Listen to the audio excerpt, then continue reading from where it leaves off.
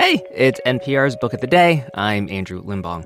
People love calling things they don't like Orwellian. It's such an overused term that I'm not even sure what it's supposed to mean anymore. Picture any keyboard warrior throwing the word around, and it's hard to pinpoint where they are on the political spectrum. Unless that's the point, right? So-called Orwellian abuses of power can take many political shapes. Which brings us to today's book. I think it's fair to say that NoViolet Bulawayo's book, Glory, is Orwellian in more ways than one. First off, it's definitely inspired by Animal Farm, but it's also interested in interrogating power and how easily well-meaning radicals interested in overthrowing colonialism can end up becoming what they hate. This message comes from NPR sponsor Live Right, publishers of Left for Dead: Shipwreck, Treachery, and Survival at the Edge of the World by Eric J. Dolan. The true story of 5 castaways abandoned on the Falkland Islands during the War of 1812. Available wherever books are sold. This message comes from NPR sponsor REI Co-op. REI has gear, clothing, classes, and advice for camping and glamping, biking and hiking, axing and snacksing. Visit your local REI Co-op or rei.com for the 1,000,001 ways to opt outside.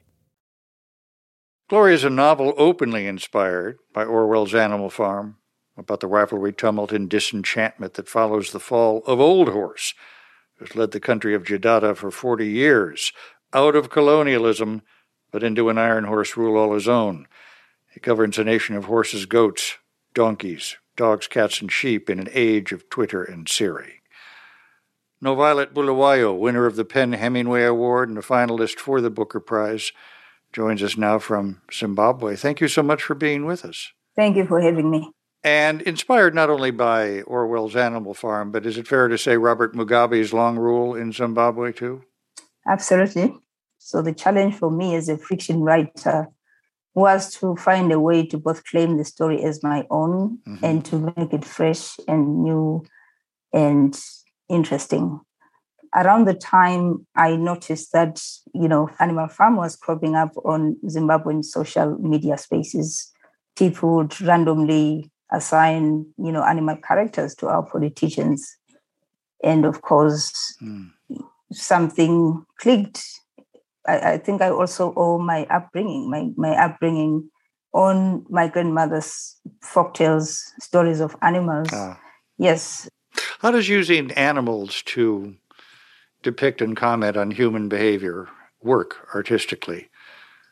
I mean, for one thing, horses are the rulers, dogs are the military, cows, goats, pigs, sheep, the citizens. How do you decide what animal becomes what? Well, I took the larger animals to represent, the powerful. Horses are in charge. They run the country. Dogs are vicious. They are the security forces, the army and the military. And goats, sheep and chickens are the ordinary citizens. And of course, there was no strict formula, but I just came up with a way that I thought would work. It also has to do with character development. And as long as I tried to be believable, it could work. I could pull it off. You were born in Zimbabwe, and I gather came to the U.S. for college, including Kalamazoo Valley Community College, Texas A&M, Southern Methodist, then Cornell. Did that sharpen your view of your homeland, being outside of it? No, absolutely, because with that distance comes better perspective. You are able to reflect. You are able to stand outside the neat and sometimes comfortable box. And most importantly, you are doing so from a space like the United States that is so full of everybody from all over the world. Yes, that kind of enriches your sense of self in a way that doesn't always happen if you don't live the comfort of your own home, if you don't cross borders. At one point, a former revolutionary is asked, what's the best thing about ruling? He says, wealth. And what's the hardest thing about ruling? He says, spending it. How and why do revolutions begun in hope, railing against colonialism, begin to resemble what they struggle to overthrow? There are so many ways to answer that question. There's no correct way. But where glory is concerned, it is simply an issue of the leadership kind of forgetting what they signed up for, kind of forgetting why the people they purport to serve made the sacrifice that they did. Forgetting the sacrifice. Absolutely. Yeah. What are your thoughts as you look on events in Ukraine this week as your novel is coming out? It's heartbreaking. I am following, but I've also been trying to give myself the distance, because there's this sense of helplessness of how can this be happening while the world is watching. And what's the answer to that? Frankly, I have no answer. Yes, but I have a question. And the question is, what and who have we become, as the global community to have this happening in 2022? NoViolet Bulawayo, her novel, Glory.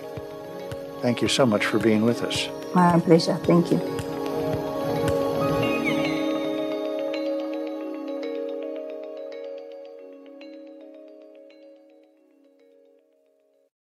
This message comes from NPR sponsor Acorn TV. Acorn TV is brilliant television told brilliantly, from charmingly cozy mysteries to daringly dark dramas. Visit acorn.tv for a 30-day free trial with promo code NPR. Acorn TV. Brilliant. Support for NPR and the following message come from IXL Online. Is your child asking questions on their homework you don't feel equipped to answer? IXL Learning uses advanced algorithms to give the right help to each kid, no matter the age or personality. One subscription gets you everything. One site for all the kids in your home, pre-K to 12th grade. Make an impact on your child's learning. Get IXL now. And NPR listeners can get an exclusive 20% off IXL membership when they sign up today at IXL.com/NPR. This is my voice. It can tell you a lot about me, and I'm not changing it for anyone. In NPR's Black Stories, Black Truths, you'll find a collection of NPR episodes centered on Black experiences. Search NPR Black Stories, Black Truths wherever you get your podcasts.